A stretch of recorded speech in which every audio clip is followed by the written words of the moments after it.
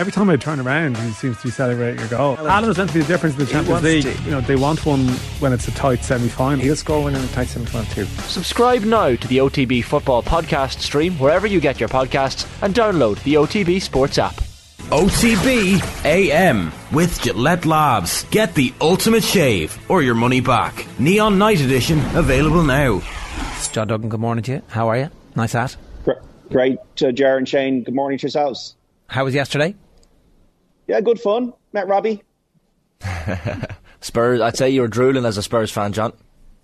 I met Robbie many times, so it's just funny. I heard Robbie Keane's presenting the trophy of the winners' enclosure. I was like, what? And then I said, okay, we got to do a doorstep here. And the thing about a doorstep, which I was far too shy to do in my younger years, is that you have to get in a situation where it's, give me the interview, but also not do that, because then you'll annoy them. But you have to get, you have to just kind of, it's like a sheepdog trot or something. You just have, please give me, yeah. And then they agree, and then you have to stop them moving around, and then, so you have to be polite, obviously, which I am a polite person, but you also have to be forthright, because you can't fail. If Robbie Keane had walked past me, I would have failed. So we didn't fail. You're a bit like Martin Brundle in the pit lane. Yes, I haven't seen the Conor Moore sketch. Apparently, he's very good. But and that's maybe one of my aspirations. So. Do you have anyone else lined up, John? I'm sure there's famous faces walking around. It's like, to be honest, like, obviously the priority is to get the horse racing people here, but Harry Redknapp's got a horse today, so I might see if I can bump into him. We did feel a little bit unusual. So it was Camilla Parker Bowles, Robbie Keane, Katie Walsh, and a few others handing over the trophy. What a melting pot! I didn't see the Queen Consort, I have to say, but you do get a melting pot of everybody here at Cheltenham. Yeah, that's the great thing about it. To the racing yesterday. Yes. Willie Mullins and Paul Townend, they know what they're doing. They are very good. They have some good horses.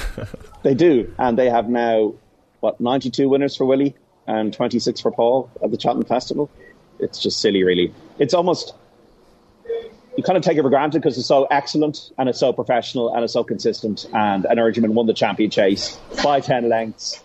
Paul Townend came off the horse after the race, said it was easy.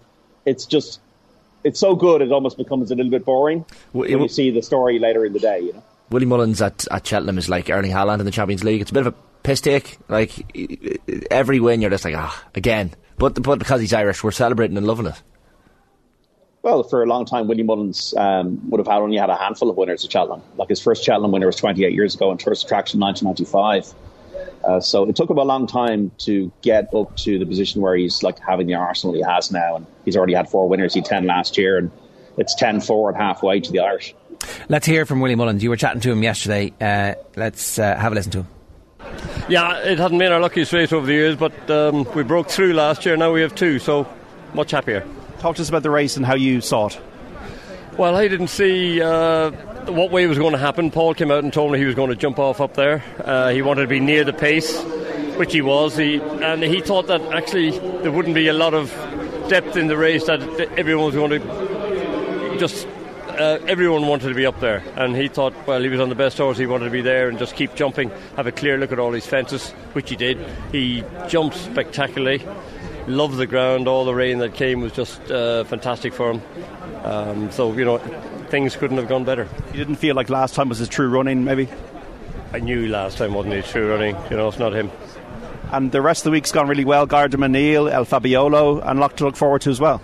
Yes, we've Grand Annual Chase now and then the bumper, and we've a lot of nice chances later on in the week, but it's a tough place to win. You know, we've had plenty of good chances, got beaten here, so that's the way it is. We've been going, we're happy.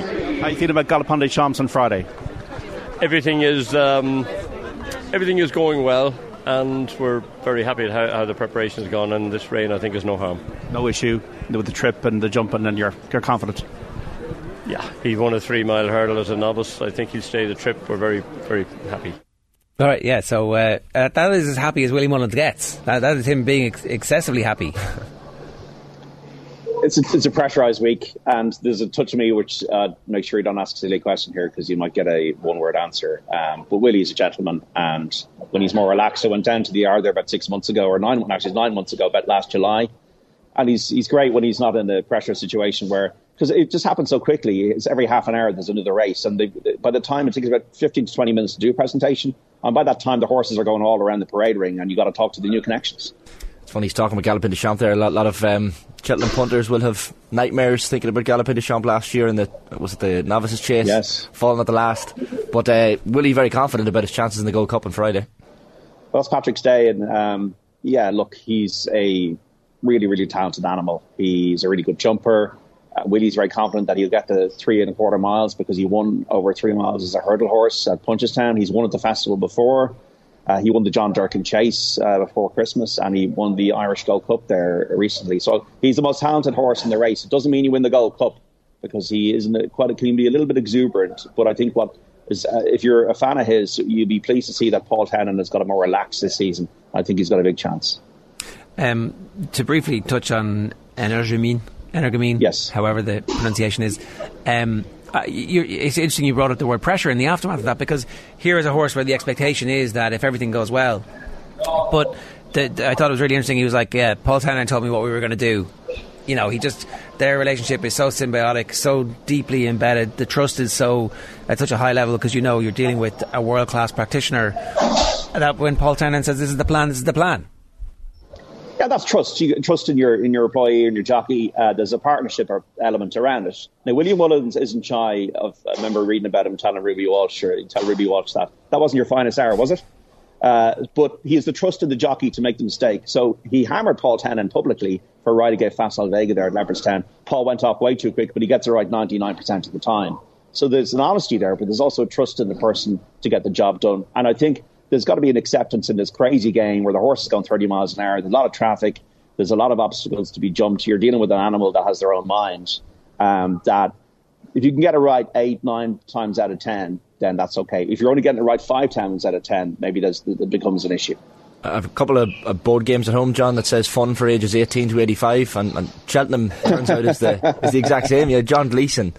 Yesterday, Leaving Cert student, I was listening to your chat with him as well. Fascinating, like his first ever ride on a Dream to Share, and he wins. And then John Kiley, the owner, 85 from Dungarvan. It's quite a story. Yeah, training. And I know, Shane, you're probably on the moon when you were 18 because you're a very progressive person in terms of your, getting all these brilliant interviews with all these Apollo astronauts and everything. You do a very progressive time in your life when you were a teenager. For myself, I was an utter square who did nothing until I got into the first day of college, and then my life started. I don't know about Jared. I don't speak for Jared there, but he was in Trinity. Yeah, he was prepping for trainers. I wouldn't pedal because it's my birthday. But I know you're a spaceman, Shane. Yeah. And look, what a story this is. I met Brian Gleeson. We all know Brian Gleeson from the TV. He's really popular, really a Boolean kind of character doing the betting on RTE, TV, and ITV. So he's John's dad. They bred the horse at home. They won at Leopardstown, and then JB McManus bought the horse, A Dream to Share. What an apt name. I met Brian yesterday morning, and I went up to said, look, the best of luck, Brian. And he goes, sure, look. He was, I don't think he wanted to believe that it actually could happen. He was trying to play down the chances of the ground. It was too soft and this. And I just said, look, we just agree that, look, hope that the young kid enjoys it and everything comes back with a great experience. But for him to actually win it, and win it with such a brilliant ride that he tracked Patrick Mullins in the slipstream and that he took the inside track and then he won the bumper. It is a fairy tale story, like doing your leave in the summer, first ride at Cheltenham. You can't make it up, really. You can't make it up. No, it's like, I can only imagine what the rest of... How do you go back to... the school on Monday? Like English Paper 1 or my accountancy exam. I'm like, the matching principle in accounting means that... I'm like, no, I just want to tell them. It's pretty impressive. He's the Shane O'Donnell of horse racing. There you go. So, today, what are we looking at? We're looking at 7 races, another very strong Irish hand. 10-4 is the tally at the moment. I think it's an embarrassment, to be honest, at this stage for the home contingent. They need to look at something. They need to look, because this is like a trend now that's 7-8 years in the making. They need to look at something in terms of investment in the sport, investment in owners, investment in prize money, investment in more competitive races here. The Stairs Hurdles, the feature at 3:30. So you have Flooring Porter, you know, the lads in the hurling pod, James Scahill, and that big syndicate out west. They've won the race 2 years in a row. A carpet shop in a pub. A great story, Gavin Cromwell. The horse hasn't been in the best form this season, Flooring Porter, but he goes there with a chance, obviously, of winning a hat-trick. Classical Dream, trained by Willie Mullins, ridden by Paul Tennant. This horse has got a squeak, was second behind Teahupoo in the Hatton's Grace Hurdle, and they finished ahead of Honeysuckle. Classical Dream needs to be fresh, is a quirky type, but hasn't run since then, so he's got a chance. Teahupoo, as I said, is the favourite. Gordon Elliott will train this one. Davy Russell will ride out of retirement, as we know. The horse will love the ground. Soft ground here. It's been raining for the back end of yesterday, and probably going to rain again today. 3-mile trip, soft ground. There's a horse called Gold Tweet from France that I like. Joseph O'Brien's got a home by the Lee, so it's a very competitive race, the Stayers Hurdle. The other one that we're looking at is the Ryanair Chase at 250, the race before that. Shishkin beat an Urgeman last season, has been in and out of form, but did win on his last start at Ascot. Goes up in trip now to 2.5 miles at Cheltenham, and Shishkin has the likes of Blue Lord and Janadil to face. So they're the couple of the big races, a lot of handicap races, a lot of big fields, and always a difficult day, I find, Thursday, to work out the puzzle. Okay, and on that note, what are your charity bets for today? Okay, let's go through them. Thank you to Ball Sports for putting up the cash. We're up 7% after 2 days. A winner, a second and a third yesterday, but a lot of duds as well. But we're just ahead, and hopefully by tomorrow evening we will be ahead as well.